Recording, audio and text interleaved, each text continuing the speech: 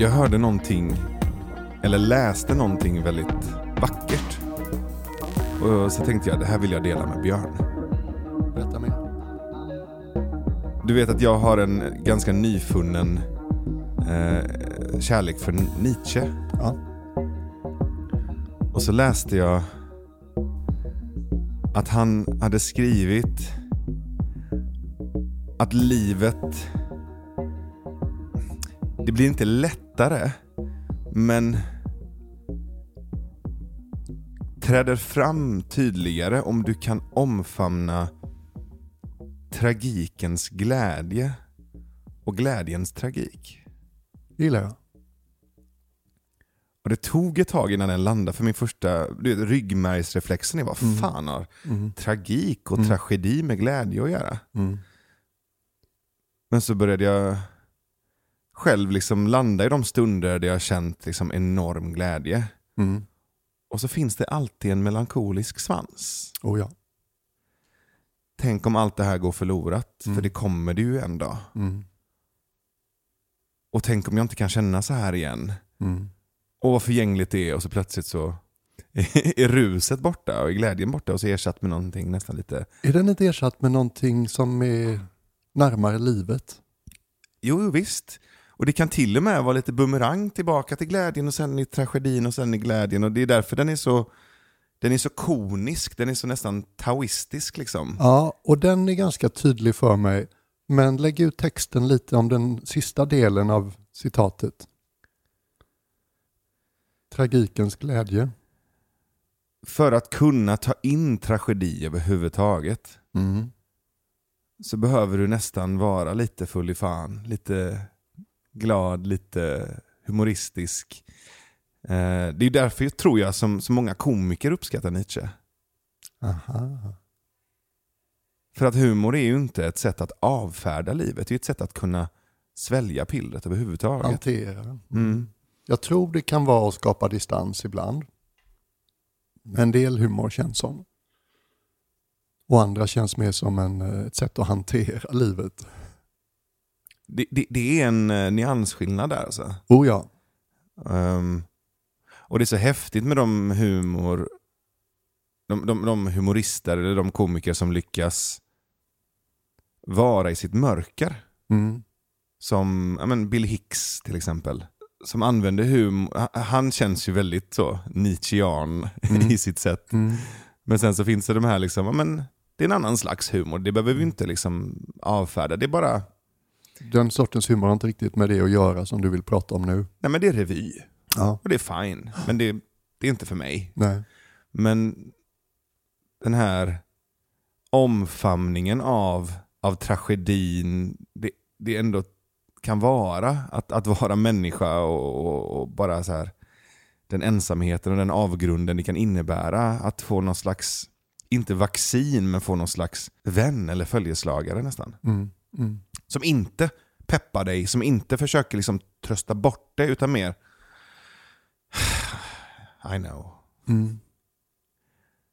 Ja, jag upplevde det ganska mycket nu i sommar med allt sörjande kring pappas bortgång både innan och under och efter. Och har förstås gråtit en hel del, och det var alltid samma upplevelse att någonting lättade så fint i gråten. Så jag kunde liksom betrakta min kropp väldigt närvarande i kyrkan när jag sitter liksom och skakar av gråt. Och så samtidigt så finns det något väldigt vitalt och livsbejakande och sunt och sant i det hela. Som skulle kunna jämföras med glädje. Och när du säger daoismen så tycker jag att den är ju så fin, den här svartvita symbolen daoismen har som ser ut som en tennisboll ungefär. Ja, just det. Allt bär på fröet till sin egen motsats. Och känslor blir bara besvärliga liksom, när man kräver någonting av dem. Till exempel att glädjen ska vara eller att sorgen ska ta slut. Annars så renar de oss när vi möter dem utan de kraven. Så det kan jag känna igen. Det var ju så förlösande under ditt minnestal på begravningen. De skratten som kom. Ja. Det var ju små öar. Små vita öar i det svarta. Ja. Eller små svarta öar i det vita, beroende på hur man ser det liksom. Ja. Jag var osäker innan, för jag visste att pappa ville inte att det skulle bli dystert. Han uttryckte det innan han gick bort. Och det fanns mycket att liksom skratta åt. Jag tyckte du gjorde det väldigt bra. Det var aldrig avfärdande eller att använda skrattet som ett sätt att inte känna. Nej. Det var luft, det var syre. Liksom. Ja.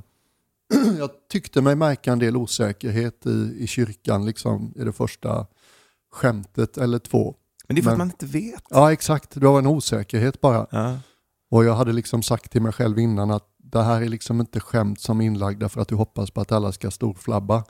Utan det är mer en signal att hallå, pappa ville inte att det här skulle bli ett dystert tillfälle, och jag tänker liksom hylla den intentionen från pappa. Jag vet inte vem det var, jag minns inte riktigt, men det var någon så här fullifan-person som dog. Och när folk sitter på begravningen där så har han gjort en videohälsning. Jag minns inte vem det här är. Det kan varit Andy Kaufman, komikern, du vet. Man on the Moon, som Jim Carrey spelar. Och så på begravningen så skickar han en videohälsning. Och så sitter folk i bänkraderna så här, så kommer den här videon med Andy. Hello, this is me, Andy. Och så börjar han prata till publiken. Bara hans uppenbarelse är ju liksom fnissframkallande. Och sen tror jag att han kör du vet, den här lilla bollen som studsar karaoke liksom. Han kör karaoke med folk på begravningen. Att det kommer så här textremsor och så börjar han sjunga någon låt.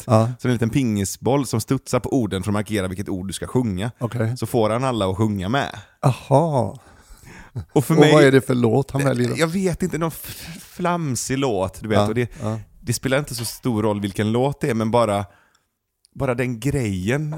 För mig känns det så otroligt nära att så här, ja, men det är klart jag ska skicka med ett sista prank när jag dör.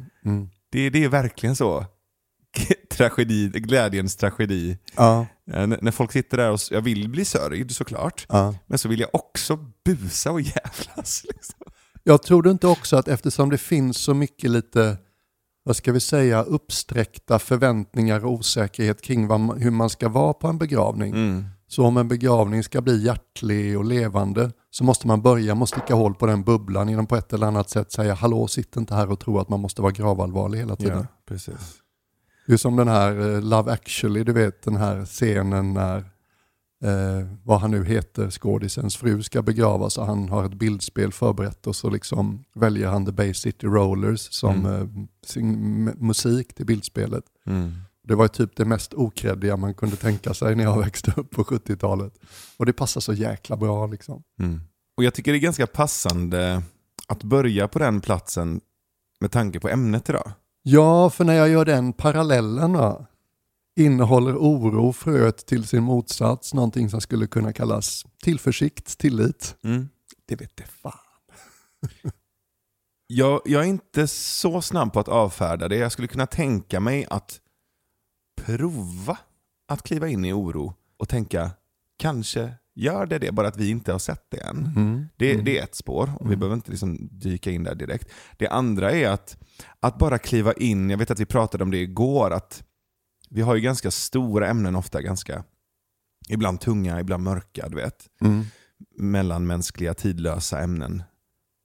Och det kan finnas en poäng i att inledningsvis så här, med kanske lekfullhet och mjukhet kliva in i det territoriet. Och inte bara vara gravallvarliga, även om vi kan vara det också. Så min första fråga som du faktiskt formulerade var, innehåller oro fröet till sin polaritet? Det är en sån. Och den andra är, vad vore en humoristisk take på oro?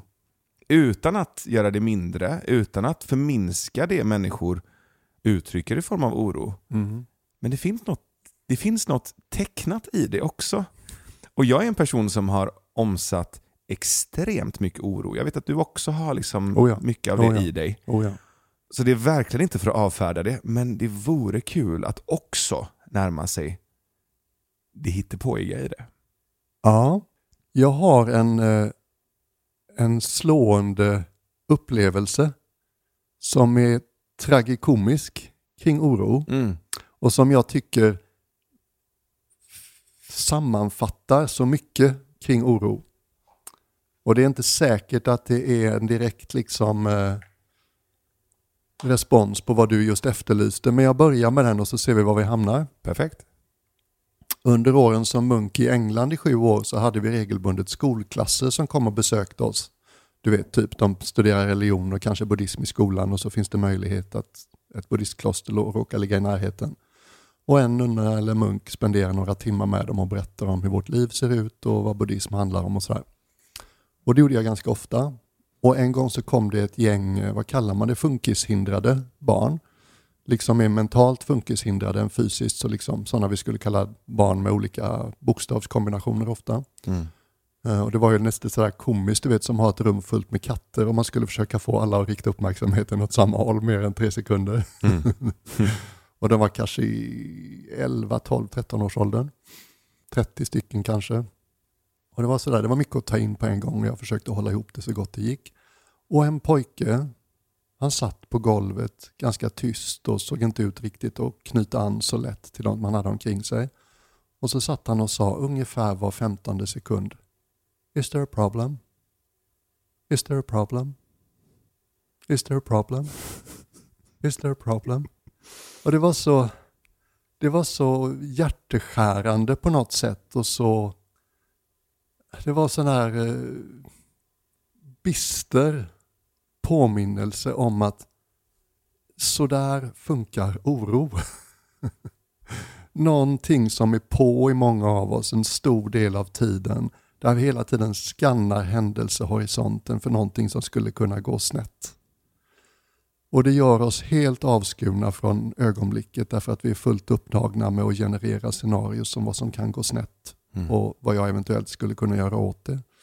Och han blir på något märkligt sätt den sunda figuren i dramat, för att han säger det åtminstone högt. För vi andra går ju och tänker det hela tiden. Ja. Liksom tyst för oss själva. Ja. Är det ett problem? Är det ett problem? Är det ett problem? Är det ett problem? Ja, är det ett visst. problem? Ja. Och det är en sån här, det är liten, vad ska vi säga, jag tänkte på det i morse, så här, det är nästan lite skämmig egenskap kan jag tycka. Det finns många saker som jag har svårt med, som jag har lättare att prata om än oro. Det är något väldigt icke-hjältemodigt med det. Vem vill vara ängslig och nervös? Ja. Det är så himla mycket ior. Ja, visst. Och det är liksom ingen så här, det finns ju ingen superhjälte som har som superegenskap att oängslig. Att hen är orolig för allt och alla hela tiden. Ja, och det är nästan lättare att tala om den mer akuta fasen av oro, det vi kallar ångest. Det är på något sätt något som läkare ägnar sig åt, som det finns en samhällelig problematik med, och människor som upplever ångest eller panikångest, de tar vi i bästa fall på allvar.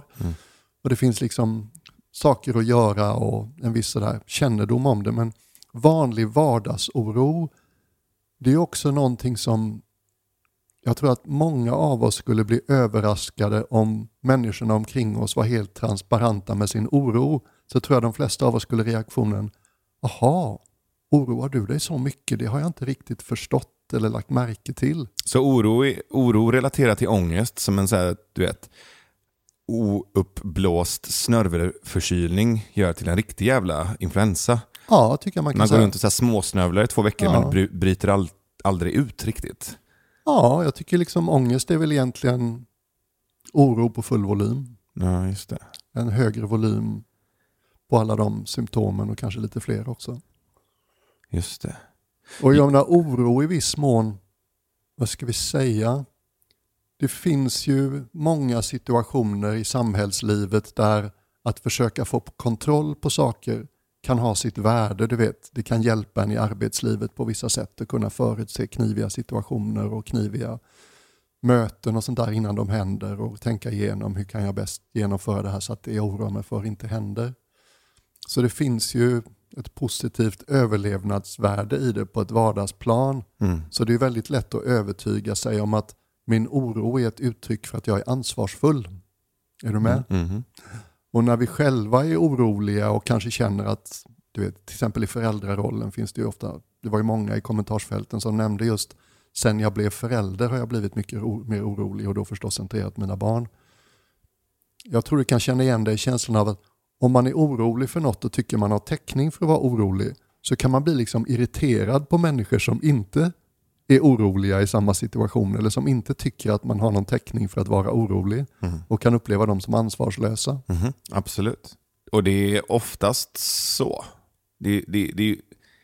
Jag upplever att det är mer sällan som man går runt och oroar sig och är så närvarande att man inser att det inte finns något att oroa sig för.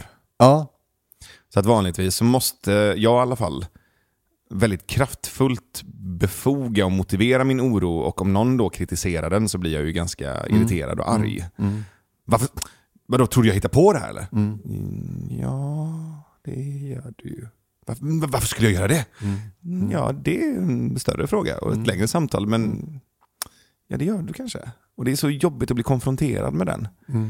Jag vet att för dig är ju sömnen och den här liksom, du vet, ständiga liksom, kan jag inte bara få sova en natt? Jag tror jag har lite samma relation till oro. Att för mig, jag strävar ju till exempel inte efter lycka. Det känns helt liksom. Vadå? Ja, jag förstår inte riktigt. Jag kan uppskatta liksom att få bottna i sorg eller ilska eller du vet, andra känslor också. Lycka är inte liksom mer värt än någon annan känsla. Däremot, de dagar där jag har ro eller avsaknad av oro i kroppen, det är de bästa dagarna. Så det känns som att hade jag bara fått bukt med det, så är det lite som det hade varit för dig med sömn, tror jag. Och när jag tänker på dig så det är väl ofta så att liksom när vi jämför oss med andra så tenderar jämförelsen att bli det där tycker jag är svårt, det där tycker inte den personen är svårt. Och jag upplever att många av de områdena i livet där jag kan fastna i oro, där tycks inte du göra det. Och det gör att jag slutleder till att Navid är inte en sån som oroar sig. Så jag upplever inte dig som en orolig människa. Därför att du upplever inte oro, eller du skapar liksom inte oro inombords i samma sorts situationer som jag gör. Men jag förbiser ju lätt områdena där du blir orolig, därför att det är då områden där jag inte tenderar att generera så mycket oro. Men du är mycket mer transparent med mig. Ja, det är sant. Jag bär ju min oro på ett väldigt så här typiskt stolt manligt sätt. Ja, liksom. just det. Ja, det är ingenting det är så skämmigt att lägga det på andra. Det är mycket lättare att stötta dig i dina oroliga stunder än att fronta min egen oro. Just det.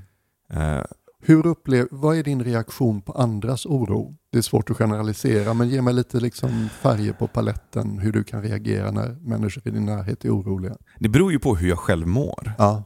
Om jag är på en relativt bra plats och du är orolig, så kan jag gå in och stötta.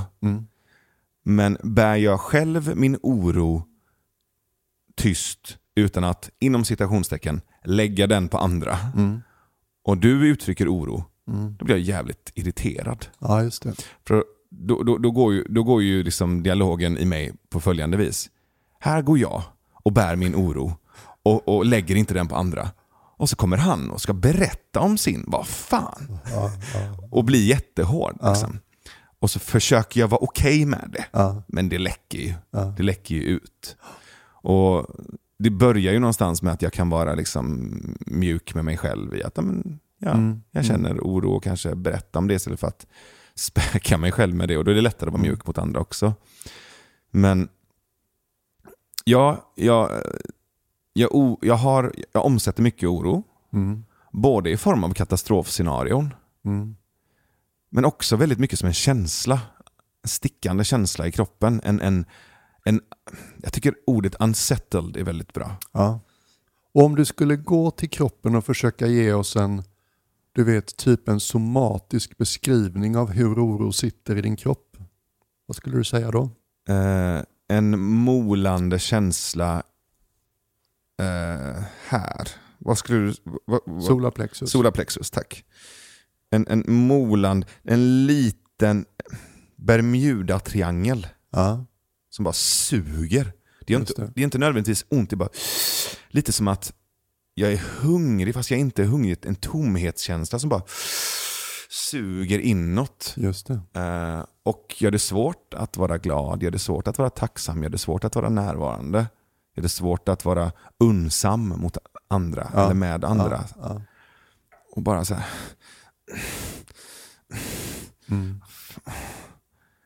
Så, och så den frodas ju av att man försöker trycka ner den. Då bara växer den. Verkligen. Och så den är som andiver, den växer bäst i mörker. Ja, eller som troll liksom. Och så fort jag pratar om den, och det är lite det jag menar med humor. Skulle jag lägga ut vad jag är orolig för, så börjar jag ju själv skratta.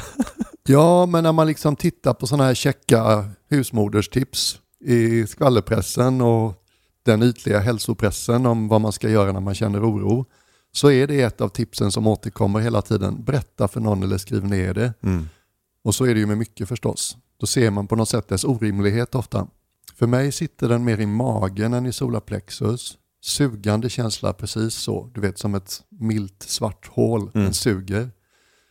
I moderna termer, man talar mycket om energitjuvar nu för tiden. Och jag skulle säga att oro är en stor energitjuv. Och sen kan jag också märka på andetaget, det är som att slutet av inandningen, liksom, där är det något som håller igen och begränsar när jag är orolig. Som att jag kan liksom inte ta ett fullödigt andetag in, utan det är som att någonting i mig vill dra in lite luft till i slutet av inandningen. Och jag märker i min reaktion på oro, eftersom jag tror att det började egentligen med min relation till mina föräldrar. Det kändes som att jämfört med pappa, när jag var liten, så var jag en orolig själ. Så liksom den självbilden etablerade sig ganska tidigt. För han yttrade aldrig att han var orolig? Nej, han var nog på många sätt den där trygga pappan som tar hand om saker. Och jag upplevde egentligen, jag har liksom inga klara minnen av att pappa skulle varit orolig. Mamma oroade sig, ofta för oss, liksom sån här klassisk mammaroll. Men jag märker att jag har inget större problem när andra är oroliga, för jag känner igen mig så väl och jag är i god kontakt med den känslan, så att det triggar inte mycket i mig. Men när folk oroar sig för mig, då triggar det något. Jag tycker väldigt illa om när folk är oroliga för mig. Och när de försöker säga att det bara är ett uttryck för min kärlek, så är det som att det funkar inte för mig. Det känns inte som kärlek, det känns som något annat. Jag blir sådär liksom tonårsaktigt, jag vill skaka av med dem liksom. Bort, kom inte med det, jag vill inte ha det. Om du ger en present till någon och de inte vill ha den, så vem ser den då? Den är din, ta tillbaks den liksom. Och det vet jag inte varför det är som, jag har lagt märke till det ibland. För jag kan också se en del kan bli väldigt så här otåliga med andras oro. Den intellektuella typen kan liksom, du vet, göra en praktisk analys. Hur stor är chansen? Vad kan du göra åt det nu? Etc. Hej och hå. Ja, den kan jag kan nog glida in i den ibland. Den här überpragmatiska sidan av oss.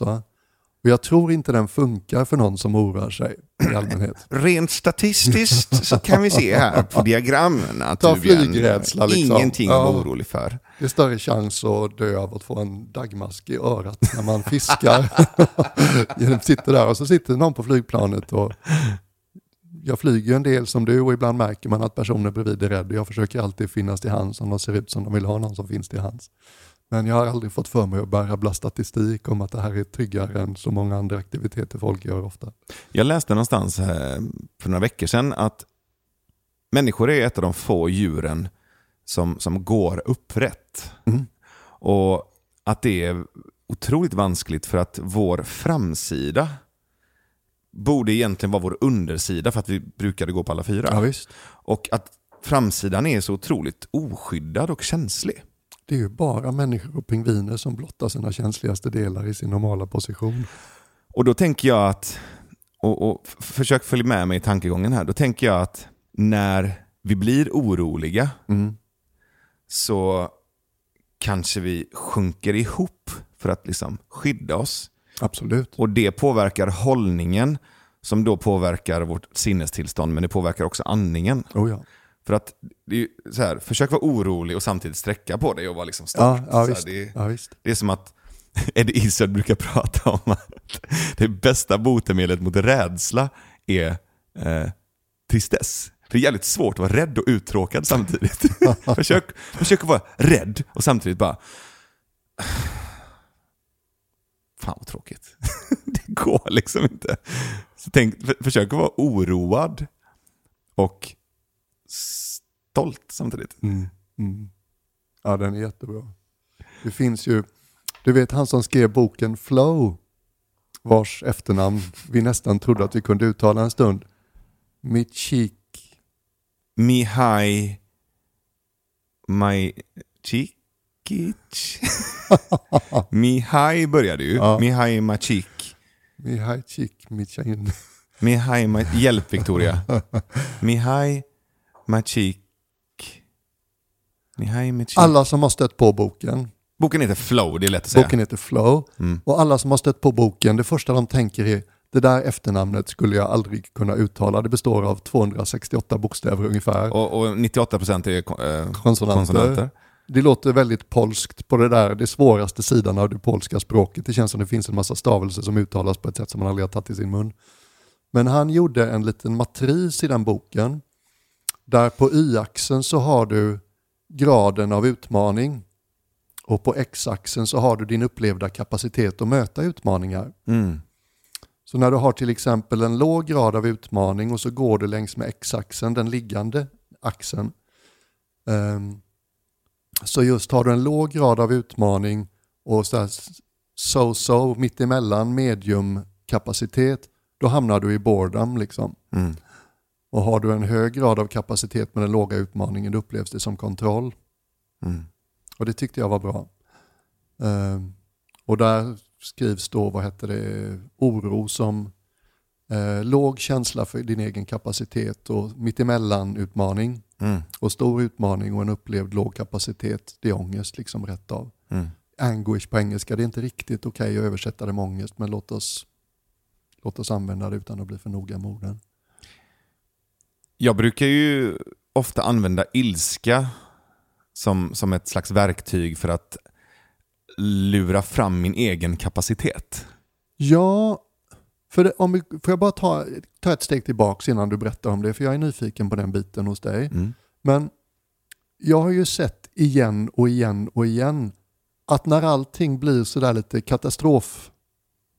katastrofaktigt, då vaknar ju någonting till i dig. Absolut. Så jag kan liksom uppleva att du säger att du har nära till oro, men när liksom en hotbild slår till på riktigt, så är det som att du bara vaknar till och får tillgång till alla dina resurser.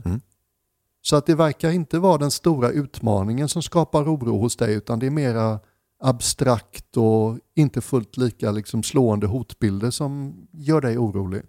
Man kan ju också claima att med tanke på hur mycket jag varje dag går igenom olika katastrofscenarion, så har jag ju gjort mina mentala brandövningar för att när det väl börjar brinna, då vet jag ju precis vad jag ska göra. Ja, just det. Så att oron, om vi nu ska ge oron lite positiv feedback också, så kan ju oron vara ett sätt att förbereda sig inför katastrofen när den väl inträffar. Så när det väl blir en nödsituationer, då har jag ju gått igenom så många steg i mig själv. Sen vet jag inte om det är värt det. Nej, men ja, jag vaknar till. Du är väl förberedd. Jag är väl förberedd, precis. Jag vet att vi ska samlas vid fotbollsplan. Jag vet att vi ska liksom lämna byggnaden. Alltså jag har gjort mina brandövningar så jag vet hur det går till. Liksom. Ja, nu snackar vi fysiskt, praktiskt just brandövningar. För jag lägger ju märke till det. Du har ju berättat att du tittar alltid var brandutgångarna finns och sånt. Brandutgångar, nödutgångar, men också på den nivån att jag kan sitta på ett café eller jag kan sitta i ett sammanhang och bara okej, om det skulle bli fight här inne, om den här personen som ser lite misstänksam ut, om han skulle börja slåss, då vet jag att då kan jag ta mina liksom nära i handen och springa ut här. Om han skulle gå på oss, då kan jag liksom knocka honom eller kasta det där glaset på honom, och så ska vi gå ut den vägen. Om den vägen är blockerad så tar vi den vägen. Sitter vi på en buss eller liksom ett tåg, så vet jag alltid var de här fönsterkrossarna finns. Om det inte finns fönsterkrossar så kan jag föreslå att vi sätter oss nära en fönsterkross. Du vet, det där går ju som ett protokoll i mig konstant. Jag har aldrig tänkt tanken. Jag skulle kunna vara, den här lokalen har vi varit i rätt mycket nu. Jag har inte en aning om var brandutgångarna ligger eller vad man gör. Och det... Jag tror din oro har ett högre inslag av sådär praktisk, handgriplig fara. Är du med mig? En del av den, ja. Inte hela. Det finns en annan del som vi kan liksom prata om. Om vi skulle också tala om social oro. Det här har vi varit inne på tidigare. Jag har lagt märke till... Jag sa ju det att det finns en oro som inte är så formulerad eller bildsatt, som bara är som en känsla i kroppen. Och jag har börjat hitta roten till det. En del som jag lägger ner ganska mycket tid på att älta, det är ju den sociala oron. Och det är det här att jag ofta går runt och målar upp att andra människor är besvikna eller arga på mig. För att jag är dålig eller för att jag har gjort fel. Och så oroar jag mig för att de ska lämna mig. Jag tror att det är nästan 80% av min oro. Och då går jag igenom, du vet, konflikten, jag vässar mina argument, jag kommer fram till varför de har fel och jag har rätt. Alltså mycket sånt liksom. Och har någon någonsin övertygats på det planet? Hur menar du då? Ja, det låter som du förbereder dig för någon slags retoriskt samtal liksom om vem som har rätt kring om hur de borde ha känslor av att vilja lämna dig. Det kommer ju aldrig så långt för att de är aldrig besvikna eller arga på mig. Alltså det är så här, 1% av gångerna så är det någonting jag faktiskt har gjort fel. Och det brukar liksom lösas ganska snabbt. Men 99% av gångerna så är personen inte besviken eller arg på mig och tycker inte att jag är dålig, utan tvärtom. Men av någon anledning så har jag gått runt och byggt upp den här bufferten av oro och agg nästan gentemot personen. Och det har liksom blivit tydligt för mig de senaste 2 åren, kanske senaste året, att jag går runt och gör det. Sen jag blev medveten om det så har ju en annan röst, mycket mer lågmäld och nykter röst, varit så här: is it true? Is it really true? Och om det inte är sant, varför tror du att du skapar de här scenarierna? Och det har jag liksom inget riktigt svar på. Nej. Men det finns en del i det. Och det är hur mycket tid jag ger mig själv att vara ensam och tänka på saker. Jag menar, när jag är tillsammans med andra, då är den inte så närvarande. Intressant, det kan jag känna igen. När jag har meningsfulla uppgifter att lösa eller skapa eller är i flow, på tal om Michikovic, Mihailovic, Michikovic, då finns det ju inte. Och det drar ju mig också till arbete, till flow, till skapande. För att när jag är i arbete, i meningsfullt arbete, när jag är tillsammans med andra, när jag känner att jag skapar världen, jag är i flow och i skapande, då känner jag ju en ro. När jag är sysselsatt och stimulerad, då känner jag ju en ro. Oron kommer ju när det finns mycket tid för mig själv. Ja, och också när du inte är förbunden med andra. Det är som att gnuggas med sin flock gör att man har inte så mycket utrymme eller anledning att undra vad de tycker eller tänker, för man ser ju det, man är ju med dem liksom. Det är ju alltid en abstraktion, oro. Jag skapar en inre verklighet som i många fall kan göra mig rädd eller orolig. Och apropå vad som inte funkar då, det är att säga till mig: du har inget att vara orolig för. Det som däremot funkar är kontakt och närhet. Ja, exakt. Så att det ordlösa, fysiska, du vet, kramar, hudkontakt, oavbruten längre hudkontakt. Liksom inte hångelkyss och sex, utan mer bara att vara nära, att vara förbunden. Det är ju medicin, rakt av. Jag tycker även fysisk träning har en väldigt fin effekt på oro. Det ger ju mig också min kontakt med min kropp. Liksom. När jag anstränger den så känner jag av den bättre. Och när jag får liksom jobba hårt så kommer endorfiner och saker och ting lugna sig. Kaffe är ju värdelöst när jag är orolig. Eller hur? Fruktansvärt. Ja. Kaffein, nikotin, allt uppåt tjack är ju liksom... socker också. Ja, visst.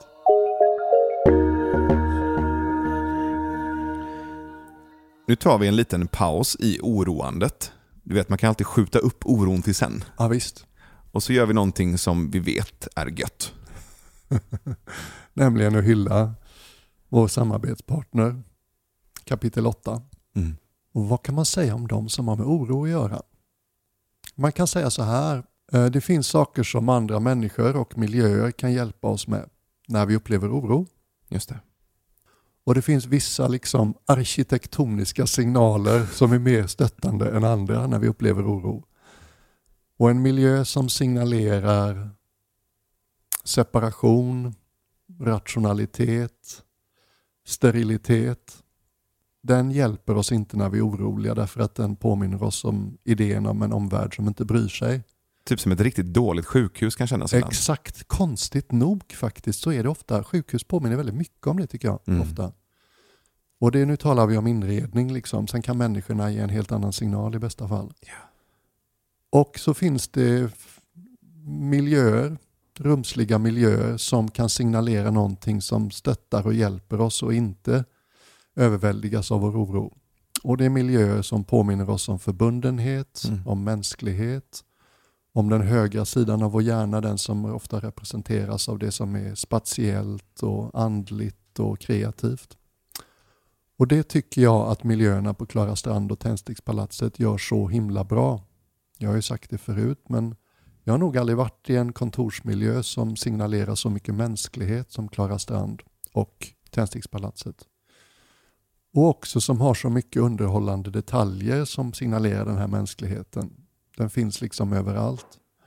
Och sen är det någonting också som jag tror att Lena är rätt mycket ansvarig för, och det är som att det känns som att de som jobbar där tycker mycket om att kliva fram hela vägen och walk the extra mile för att vara säker på att de som kommer dit får den miljön som är den bästa man kan hoppas på för att göra det de är där för att göra.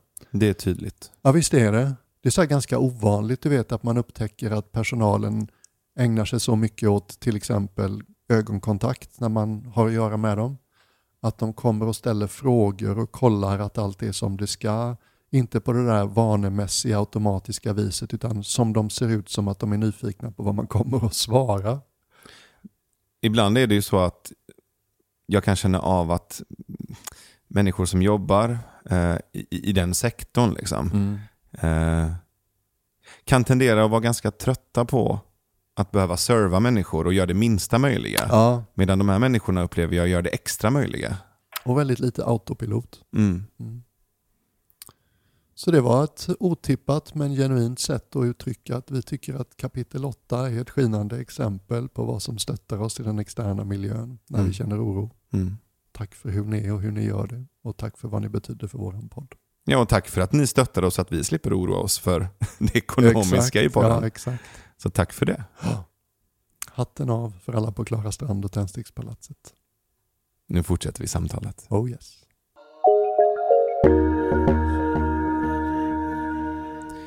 Ska vi läsa lite kommentarer? Men jag avbröt dig lite. Det var någonting du ville berätta. Och så tog jag det på ett annat den spår. parkerade jag här uppe i som högra hörnet i mitt synfält. Här brukar jag parkera saker. Så den plockar jag ner nu. Joink. Jag brukar ofta använda ilska för att ta mig ur situationer. Speciellt när jag är orolig. Och även när det kommer till ångest. För ilska för mig är en sån otroligt positiv kraft. Att förändra min situation eller förändra mitt tillstånd. Och så försöker jag göra det på andra när de är oroliga. Vad fan? Du vet. Kom igen nu som en aggressiv fotbollscoach. Blandade resultat. Och det är paradoxalt för att oro innehåller ju så mycket osäkerhet.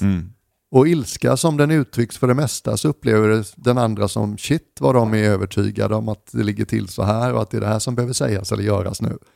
Men det finns olika sorters ilska. Det finns en förebrående ilska och så finns det en peppig ilska. Du vet den här, kom igen, du klarar det. Kom igen nu.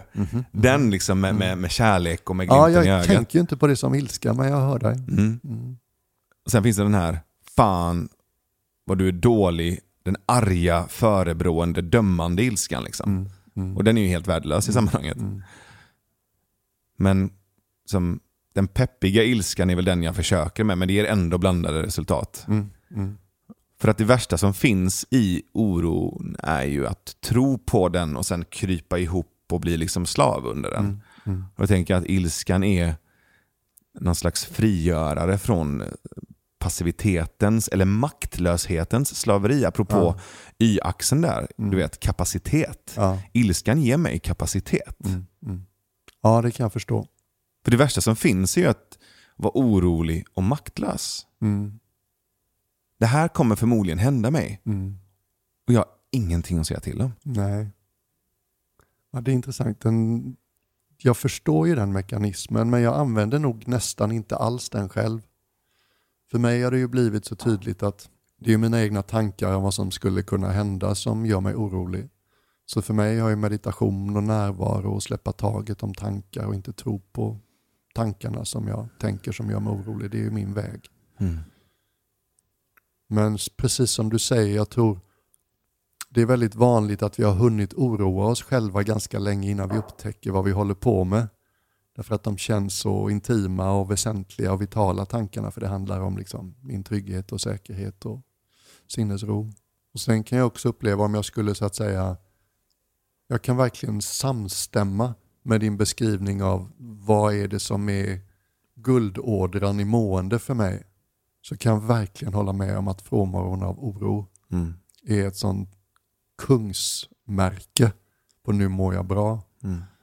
Och jag skulle nästan inte gå till ro som orons motsats, vilket ju rent semantiskt är. Utan för mig är det som att orons motsats är tillit. Mm. Det är att jag har kontakt med den där delen av mig som vet att allt faller på plats i sin egen tid. Är du närvarande här och nu och litar på att du kommer att ha vad du behöver när situationer uppstår som du behöver förhålla dig till, så kommer du ha det. Så för mig, det är egentligen en ganska så här central andlig arena, mitt förhållande till oro. Mm. Det är så att säga where the rubber hits the road, som man säger på amerikansk engelska. Att det visade sig hur väl förankrad min andlighet och min meditationsansträngning är i min vardag. Så hur snabbt, hur ofta och med hur mycket självmedkänsla fångar jag mina tankar som får mig att må dåligt. För precis, oron är ju ett sätt att inte vara i nuet. Det är att liksom projicera en katastrofal framtid. Oh ja.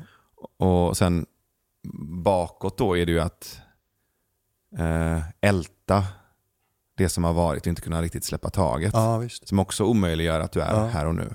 Och jag tror vi ska undvika att tala för mycket om katastrofscenarios, för jag tror att majoriteten liksom av vår oro handlar inte om katastrofscenarier utan mycket mindre saker. Vad tänkte hon om vad jag sa nu? Hur tycker han att jag är nu? Och kommer jag kunna klara av det här som jag hoppas? Och känner mig inte så bra idag, kommer det här att funka? Du vet, det är så här, det är lite inte lika dramatiskt och storslaget vår oro, utan det är så här, vardagsoron tror jag är det som maler och tär på oss mycket mer än någon slags globala katastrofscenarios. Jag upplever också att många av de människor jag känner som har ett starkt och rikt inre liv oroar sig mer. Ja, det är ju också på något sätt fantasins baksida. Exakt. Som nu i sommar när det har varit så konstigt väder och vi för första gången i mitt liv i alla fall har sett, du vet, de flesta är överens om att i takt med att växthusgaserna samlas an i atmosfären så kommer vi se mer extrema väder på olika platser. Och i sommar har vi haft det extremt varmt och allting har torkat i stora delar av Sverige. Och jag tenderar att inte gå till de där globala perspektiven, men flera av mina vänner säger att det här har gett mig en klimatångest som jag aldrig har haft förut. Mm. Så att på det sättet kan jag se att oro för det stora perspektivet har varit ett tema för många av oss i sommar med det här konstiga, ovanliga och på många sätt underbara vädret. Och där är vi nog lite olika. Jag har flera vänner som du vet verkligen kan gå ner sig på, vad ska vi säga, extremifieringen eller polariseringen i politiska livet i många länder i väst. En växande intresse och entusiasm för envåldsledare och sånt där snarare än de demokratiska traditionerna. Eller du vet den ojämna inkomstfördelningen på planeten och i många länder och sådär. Min oro tenderar, jag spenderar nästan ingen tid alls med att oroa mig över det globala scenariot. Mm. Utan för mig är det mycket mera i min sociala värld. Mm. Och jag lägger ingen värdering i det. Jag kan ibland nästan tycka att jag borde oroa mig lite mer för den stora bilden och lite mindre för den lilla bilden. Mm. Men jag är byggd på det sättet. Det kom in väldigt mycket fina läsarkommentarer. Ja. Ramona Persson skriver så här. Jättebra ämne. Vad intressant. Det kan finnas en inre oro över tingen i livet, själva existensen. Ibland kan jag känna så. Världen så ond och konstig. Oro över nära och kära. Jag är oftast glad, men det måste ju finnas något annat i vågskålen. Såklart oro över mycket, men det växlar ju. Och glädje kikar in och tar över, men den där oroskänslan som gnager är där och spökar ibland och gör ont. Den kan jag studsa på lite, den kommentaren. Hon talar liksom oro över själva existensen. Och det har jag varit inne på, vi har varit inne på det så många gånger. Men jag kan tycka att det har sin plats att påminna oss om att det finns någonting i oss som gärna vill ha kontroll och förutsägbarhet. Och ett människoliv erbjuder inte det. Vi har ju talat mycket liksom om alla dessa saker som vi gärna skulle ha kontroll på, som det inte går att ha full kontroll på. Inte bara världen omkring oss, utan du vet, kroppen, tankarna, känslorna. Och kanske på ett ännu djupare plan, det är som att de flesta av oss på ett djupt plan går med en känsla av att vi inte riktigt har hittat hem än. Ett andligt sätt att tala om det är att jag vet inte riktigt vad jag lutar mig tillbaks i. Vad är liksom min hemma? Vad är min existentiella gungstol liksom, där jag är på den trygga platsen? Och mycket av vår andliga impuls tror jag har liksom en känsla av att det måste finnas någonting som jag kan lita på helt och hållet och luta mig tillbaks in i. Min sanna natur kallas det i buddhismen till exempel, och det har olika namn i olika andliga traditioner. Men också någon slags kanske överdriven tilltro till att den egna kapaciteten skulle vara så himla central. Och då menar jag inte att luta sig tillbaka helt och hållet och vara liksom passiv och helt släppa kanske ansvar att kunna påverka. Utan jag menar att vi lever ju också i en samtid där liksom självständighet och individualism premieras väldigt mycket. Det är upp till dig. Och det kan ju i sig skapa en slags grund och väldigt liksom ytlig existens och väldigt mycket oro.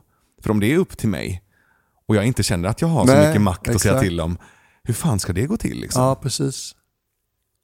Det är som att få ansvaret för en buss som rullar på, men du får inte tillgång till ratten. Men du är ansvarig. Exakt.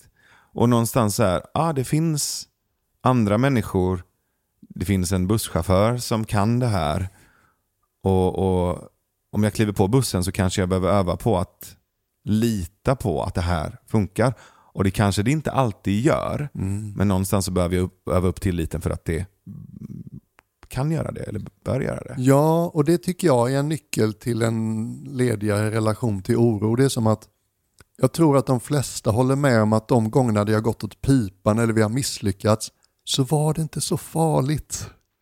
Du vet, världen föll inte samman, folk slutade inte tycka om dig. Ofta lärde vi oss någonting, så det har blivit liksom i backspegeln någonting som vi är glada att det hände till och med. Så att liksom, jag tror att vi glömmer bort att det inte är så farligt att misslyckas.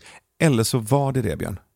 I den situationen där oron slog rot i dig, så var det en situation där det faktiskt gick jävligt illa. Och sen använder du och hänger kvar i den situationen och applicerar den på alla andra situationer. Ja.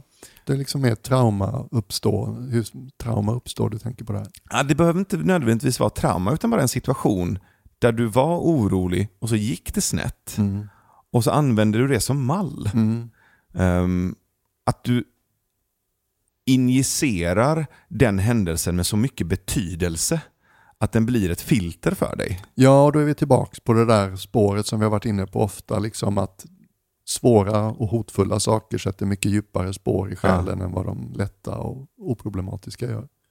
Och en annan sak som det här är verkligen provprat, för jag har inte riktigt klart för mig vad jag försöker peka på, men jag har en känsla av att i den digitala liksom, informationstidsåldern så tar så många av oss in så mycket historier. Bara titta på liksom, hur vi konsumerar böcker och tv-serier och filmer och kändiskulturen som finns. Och så här, det är som att jag tror att många har ett ganska stort inre bibliotek av kapabla människor som tycks alltid veta vad man ska göra.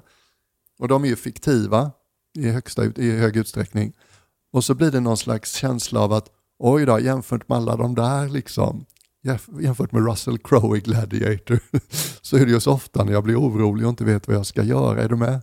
Så att det finns en massa bilder som har kommit in i oss med ganska mycket drama och signaturmelodier och satt sig om oerhört kapabla människor som inte tycks tyngas av problemen som jag själv lever med varje dag. Och så får det mig att känna mig ännu mindre kapabel. Men den berättelsedramaturgin är ju så otroligt farlig och vansklig, för att den slutar ju alltid med att hjälten löser problemet. Eller att i till exempel romantiska komedier så slutar det ju nästan alltid med att de får varandra. Hade filmen fortsatt i 90 minuter till så hade vi ju fått en mer tredimensionell bild av hur Russell Crowe egentligen mådde efteråt. Eller han mådde inte så jävla bra. Men du vet, alltså, vad hände sen med paret som fick varandra? Vad hände sen med hjälten som kom tillbaka till Fylke? Vad hände sen med Russell Crowe? Vad hände sen med Titanic? Ja, du fattar. Och det vill vi ju inte riktigt veta. Nej. För det är inte lika sexigt. Nej, det slår inte an samma arketypiska kollektiva medvetande liksom. Pia Berntling skriver så här: att inte ha kontroll över sinnet. En signal att andas djupt och meditera mera. Vi har ju pratat ett helt avsnitt om meditation. Är det ett sätt att vaccinera sig lite mot oro? Ja, som du hörde på vad jag sa i avsnittet om meditation, så har ju inte längre meditation blivit någonting för mig som handlar om att kontrollera sinnet. Utan för mig är det mycket mer en tillitsövning om att öppna sinnet och låta allt få komma och gå. Och det gör för mig att de oroliga tankarna förlorar lite av sin hypnotiska kraft, därför att helt plötsligt är jag inte bara dem, utan jag återupptäcker också det större rummet i mig, i varje människa. De rör sig genom en stillhet, en tystnad, ett utrymme. Det finns utrymme mellan tankarna, det finns utrymme bakom tankarna. Jag får liksom ett mycket sundare förhållningssätt till mitt eget tankeflöde. Så att när jag blir orolig försöker jag inte så mycket kontrollera mina tankar så de inte ska gå dit att jag blir orolig. Utan jag lutar mig istället tillbaks inombords och lägger märke till det som inte är uppfyllt av tankar inombords. Du vet, det här med att sitta och bara andas en stund och fokusera på det gör ju att tankarna inte är lika hypnotiskt övertygande längre. Så att, och jag förstår Pias kommentar, och jag tror det är ett väldigt vanligt sätt som många använder. För mig har det aldrig riktigt lyft det sättet, medan det här som jag beskrev nu, det har verkligen funkat för mig. Frida Magnusson skriver så här: aldrig har jag känt oro som när bebis låg i magen och de första nätterna när han kommer till världen. Puh. Oro är definitivt en föräldrainstinkt då. Särskilt för den blivande mamman med livet inom sig. När ovissheten är som störst kan oron vara oumbärlig. Det kan jag känna igen. Såklart. Jag har ju inte burit ett liv inuti mig, men jag har ju varit med och medskapat. Så här, exekutiv producent liksom. Och jag upplever ju att efter att Sigrid föddes så har ju min oro definitivt ökat. Och mottagligheten för oro har ökat, för att det blir ju ytterligare ett... Jag menar, jag kan ju åtminstone känna någon form av, i alla fall en illusion över att jag har makt över mitt liv och vad jag gör. Men nu har jag blivit en som pappa till en jävligt självständig och viljestark liten kvinna som kommer att och redan tar väldigt mycket egna beslut och egna äventyr. Bara du vet, första gången jag står bredvid och ser henne stå upp på en gunga och ser henne bara ta fart och ta fart och ta fart och ta fart. En del av mig jublar när jag ser henne liksom kliva in i sin Pippi Långstrump, och en annan del i mig är bara ett fladdrande oroligt pappahjärta som inte vill hindra henne, men står där och bara tänker: åh fy fan om hon ramlar, fy fan om hon ramlar, fy fan om hon ramlar. Och då är jag intresserad av, när det gäller liksom mitt inre arbete med oro, så är det ofta ganska sådär, när jag väl upptäcker att jag går och oroar mig i onödan, så liksom upplever jag det som ganska lätt att släppa taget om tankarna. Men om det handlade om mitt eget barn så kan jag tänka mig att det skulle vara mycket svårare att släppa taget om de oroliga tankarna, därför att det är typ det värsta som kan hända, att mitt barn skulle skada sig eller fara illa på något sätt. Så att det finns mycket mer naturlig rättfärdighet eller övertygelse eller trovärdighet i katastroftänket kring ens barn. Är det så? Absolut, bara du vet, att se när jag sätter på min telefon om den har varit avstängd och se att jag har ett missat samtal från Sigrid. Ja, visst. Eller 2. Ja. Fy fan. Och så känner jag ju med alla mina nära. Ja. Skulle du typ ringt mig mitt i natten 2-3 gånger. Alltså, jag går direkt till att det har hänt någonting hemskt.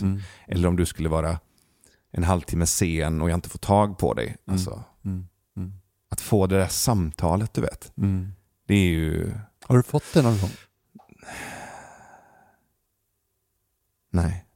Jag har aldrig fått det heller. Man har ju sett det många gånger, liksom, inte minst i filmer och läst i böcker. Jag har aldrig fått det. Jag vet att när min pappa var utomlands på en rehabiliteringsresa för sin sjukdom och det här var liksom 98, han var i Israel. Och han har berättat det ur sitt liksom pappaperspektiv. Och då var ju inte internet lika liksom tillgängligt och utvecklat. Så att han var på hotellet där och så dagen efter så läser han i tidningen, de får ju svenska tidningar till hotellet, så läser han om Backabranden. Och vet att hans son då är i precis den åldern. Vi bor liksom ett stenkast bort. Möjligtvis så skulle han ha varit där. Och jag blev ju inbjuden till den festen med mina kompisar. Och sen så valde vi att i sista sekund skita i att åka till den här hiphopfesten och åka och skata istället. Den känslan. Shit. Hade det hänt, jag vet inte vad jag skulle gjort av mig själv. Liksom. Vilken läskig tanke. Här har vi någonting spännande som vi har pratat om också. Jenny Lövström Jonsén skriver: jag blir lätt arg på människor som är oroliga. Väldigt ocharmig reaktion. Jag tänker typ, skärp dig, hur farligt kan det vara?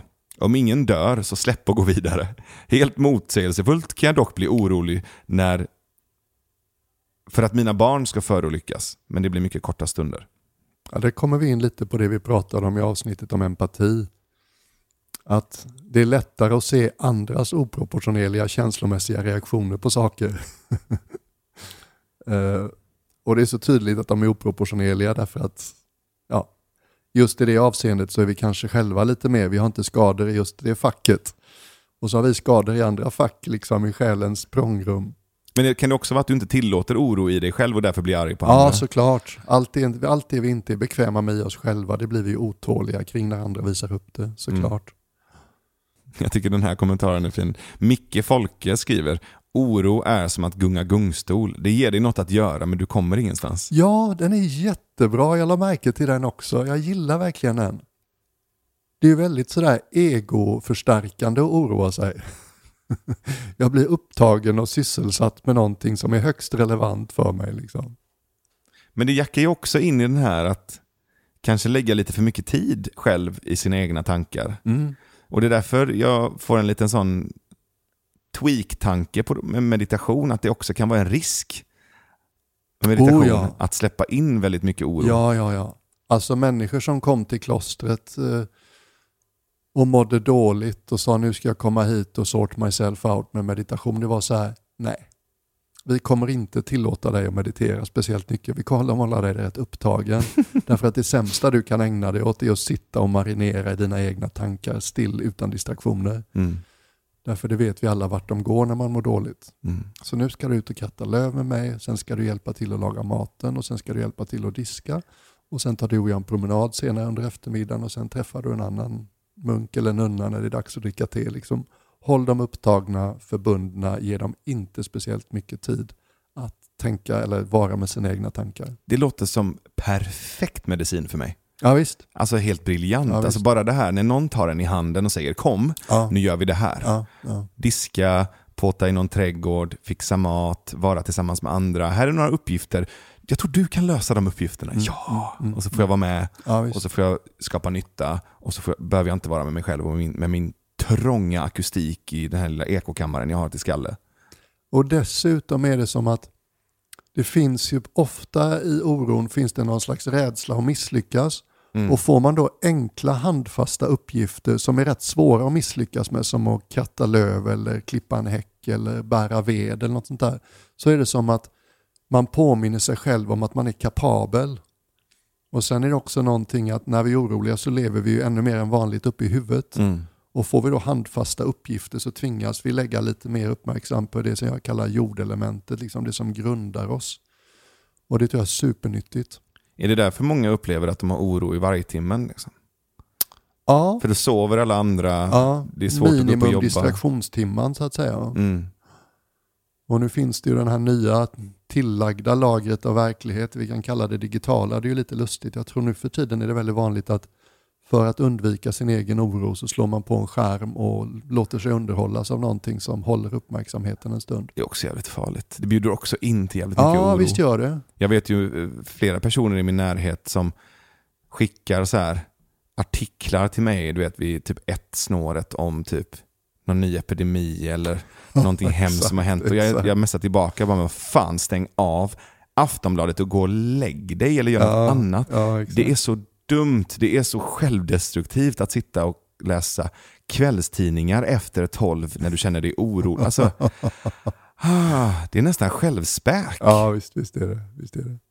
Och det tror jag det finns ett förföriskt element i oro, just det här vi talade om inledningsvis med ansvarskomponenterna. Det är oansvarigt att inte oroa sig för världens tillstånd. Och där tror jag de flesta av oss är överens att fasen var icke-produktivt oro är. När jag började meditera så var jag ju så här nyfrälst som de flesta blir. Och kom hem efter en oerhört intensiv månadslång meditationskurs i Thailand. Och något år senare så skulle jag bli munk och då bad jag min familj att kan vi inte vara tillsammans hela familjen och åka skidor i 2 veckor som vi gjorde när vi var små.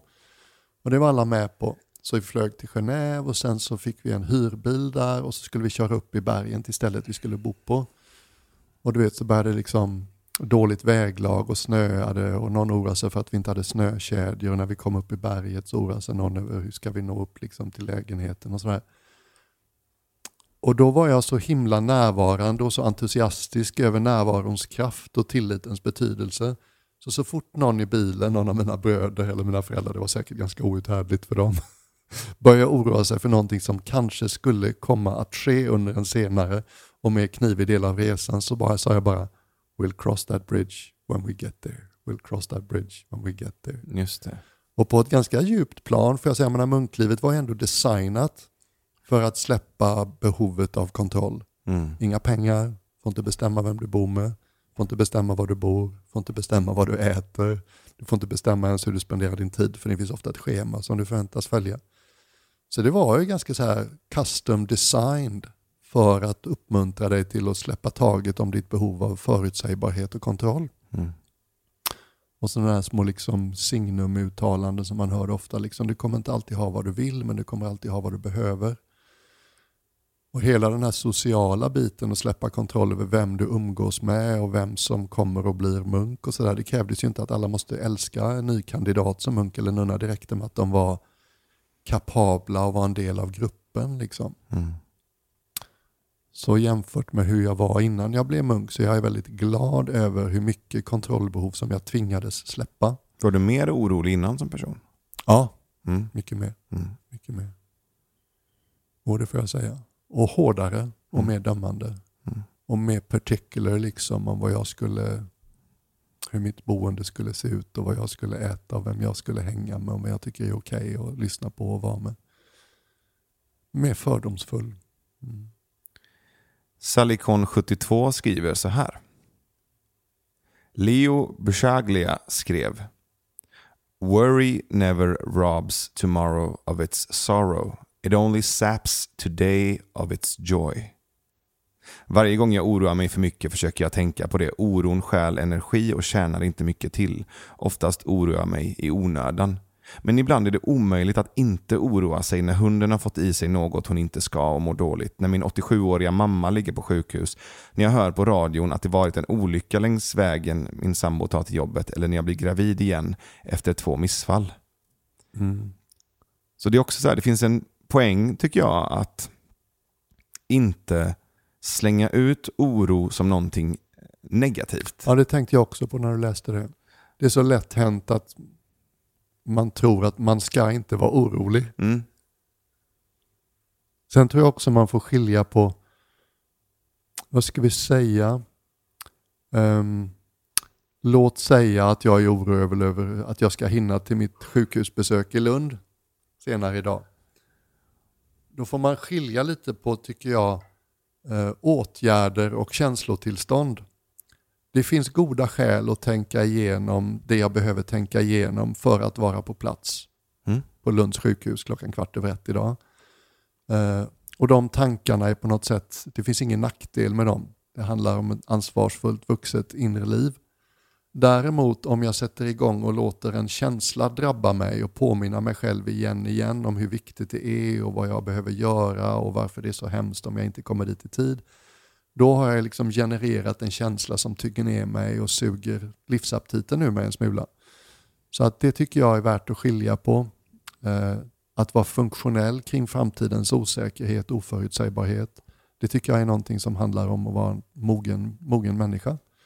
Men att låta den processen leda till en massa känsla av kategorin vi kallar oro, det känns ju helt meningslöst. Jag tänker att inte bara oro utan känslor överlag är lite som ballonger. Tell me more. Jag menar, tänk att du ska blåsa upp en ballong. Du vill ha en vanlig ballong. Och att varje känsla har liksom ett ballongläge. Och förnekandet trycker ut all luft ur ballongen så att den bara dör. Medan dramat blåser upp ballongen så den spricker. Ja, det gillar jag. Så att varken förminska eller förstora. Ja, precis. Och där kan jag uppleva från ett närvaroperspektiv att när vi möter känslor lite mera i kroppen, du vet, då och då så lägger man märke till nu är jag orolig, hur känns det i kroppen? Och så upptäcker man ofta saker som att nacke och axlar spänner sig lite, man har stängt bröstet lite och magen har knutit sig eller den suger och man har dålig kontakt med marken och upplever sig mest här uppe och där nere är det rätt långt till fötterna i ett sånt läge. Det kan vara en sån här liten kontemplativt verktyg som jag tycker funkar väldigt bra, för då kommer jag ur tankarnas hypnotiska effekt, möter den på ett sätt som gör att självmedkänsla dyker upp väldigt lätt. Oj då, det här känns ju inte så bra. Så här vill jag ju liksom inte känna i min kropp. Det här är inte behagligt. Ofta tycker jag att bara den lilla pausen och ändringen av uppmärksamhetens riktning liksom hjälper det att släppa. Jag gillar ju det här, du vet, hitta små mikrosteg till handling. Att titta på, okej, vad kan jag göra nu själv? Så här små enkla saker. Och det påminner lite om den här, du vet, AA-devisen. Jag minns inte exakt hur den går, men du kan den säkert bättre än mig. Ge mig makt att påverka det jag kan påverka, tilliten till att släppa det jag inte kan påverka och visheten att förstå skillnaden. Exakt. Det är något sånt. Sinnesrobönen. Ja, precis. Och det känns lika viktigt med tillit, att släppa taget om det jag inte kan eller bör kontrollera. Men också kapabiliteten i att men det finns vissa saker som jag kan göra. Så jag testar att göra dem. Jag kan tycka bara en sån här liten enkel, det här är ju allmängods, men att bara en kort stund sätta sig och låta utandningen bli dubbelt så lång som inandningen, då aktiverar du det parasympatiska, liksom det lugnande delen av nervsystemet. Mycket, mycket underskattat. Det är nästan genant att upptäcka hur vad som tycktes vara ett stort personligt drama kan liksom spricka som en såpbubbla. Jag tycker det här med att verbalisera klart och tydligt på papper, för sig själv högt eller för någon annan. Ta sitt katastroftänk på allvar en kort stund och bara lägga ut texten för att se dess orimlighet. Kan vara jättekraftfullt. Höra sig själv liksom tydligt. Jag kan ofta påminna mig själv om så här, alla gånger jag har trott att nu kommer det skita sig. Och det sket sig nästan aldrig. Måste jag gå igenom den här spinnen igen? Vad skulle hända om jag bara släppte det här tankespåret och liksom inte gick igenom loopen? Det kommer gå åt pipan. Ingen kommer tycka jag är bra. Den här gången kommer jag inte veta vad jag ska säga eller göra. Bara se vad som händer om jag inte går igenom den loopen. Och då tänker jag att de orden lägger sig lite då som existentiell brunsås över det här avsnittets Kebnekaise-formade potatismos-topp. Du tar orden i mun på mig. Och jag tänker mig att de lingonen som vi lämnar där vid potatisbergets fot, de ligger där och gnistrar liksom i skenet av vår egen varelses belysning av detta berg. Och det gör ju hela Malmö till någon slags kosmisk farkost. Och jag känner lite att vi har både lyft och lämnat det vi varit och är på väg till någon slags ingenstans. Och det är ju mitt sätt att på något vis formulera för dig så du förstår, Björnen, inte bara med dina öron utan med hela dig, att det är slut nu. Och det har alltid varit slut på samma sätt som det aldrig har börjat och det bara fortsätter. Så, hur känns det för dig? Jag vill inte säga något efter det. Detta är perfektion. Ett kort endaste ögonblick fick jag uppleva perfektion.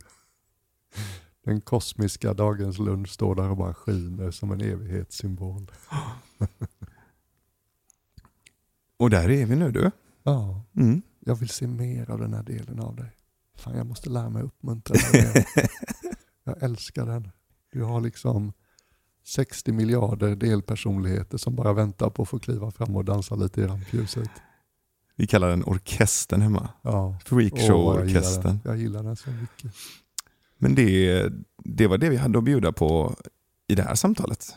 Alltså vi har ju vissa stående inslag som vi fortfarande kommer att glädja våra lyssnare med. Till exempel att jag som vanligt har glömt en lapp där det står Swish-numret. Den sitter där uppe bredvid dig.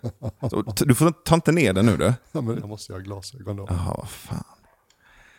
Men innan vi säger något om Swish-numret, vet du vad? Exakt. Vi har faktiskt i 2 inspelningar som vi gjorde igår läst alla namnen på alla som har donerat Swish till podden sedan vi senast spelade in. Ja.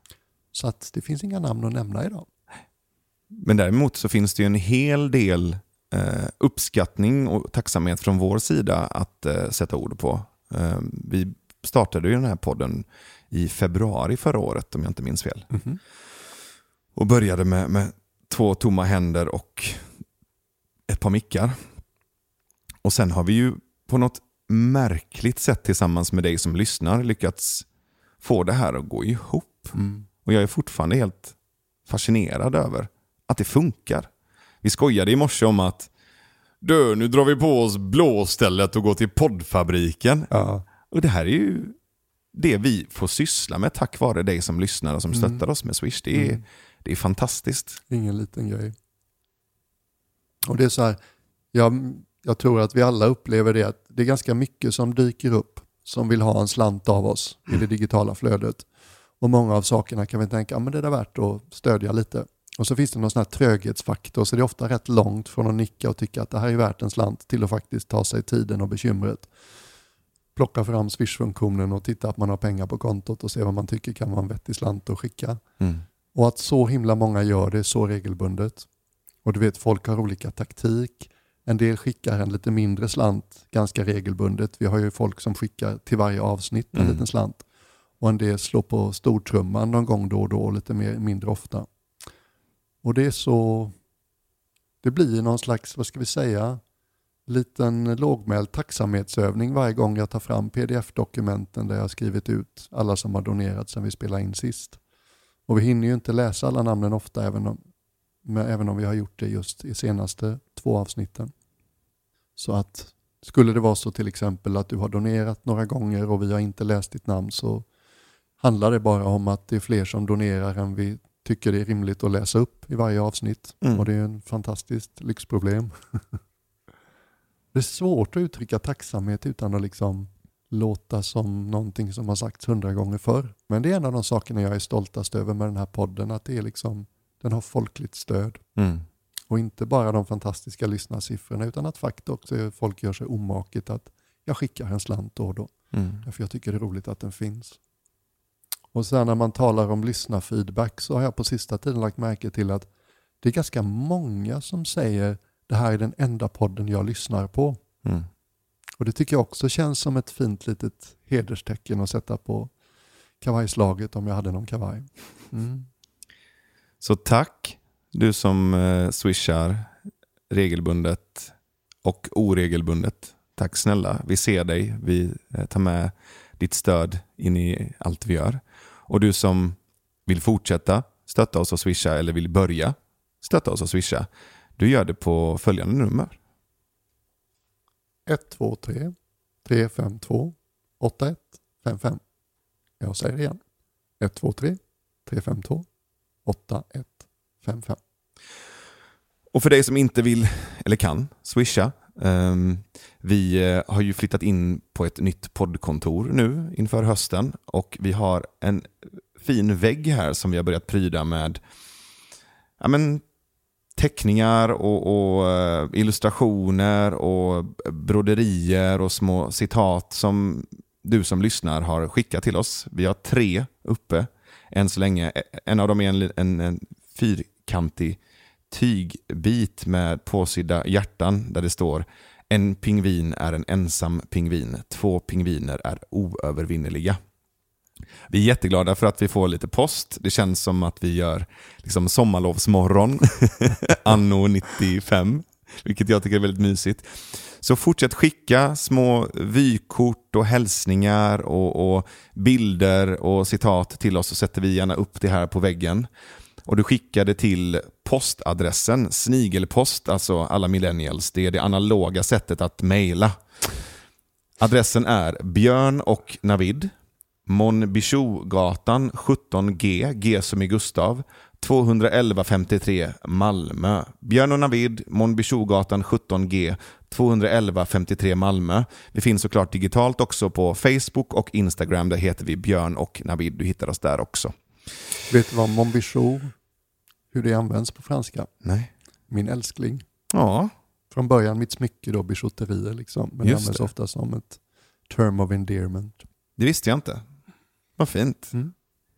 Vi som har gjort podden idag heter Björn Nattiko Lindeblad. Jag heter Navid Modiri.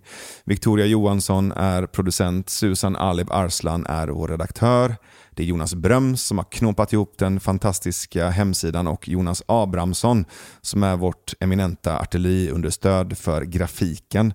Du hittar oss på björnonavid.se, så finns allt du behöver om oss och kontakt med oss där. Och don't worry, be happy, va? Leo Biscaglia var bättre. Ja, det var det. Ja, det var ett fint citat, jag gillar det. Tack du Björnen för idag. Tack för idag. Puss. Puss.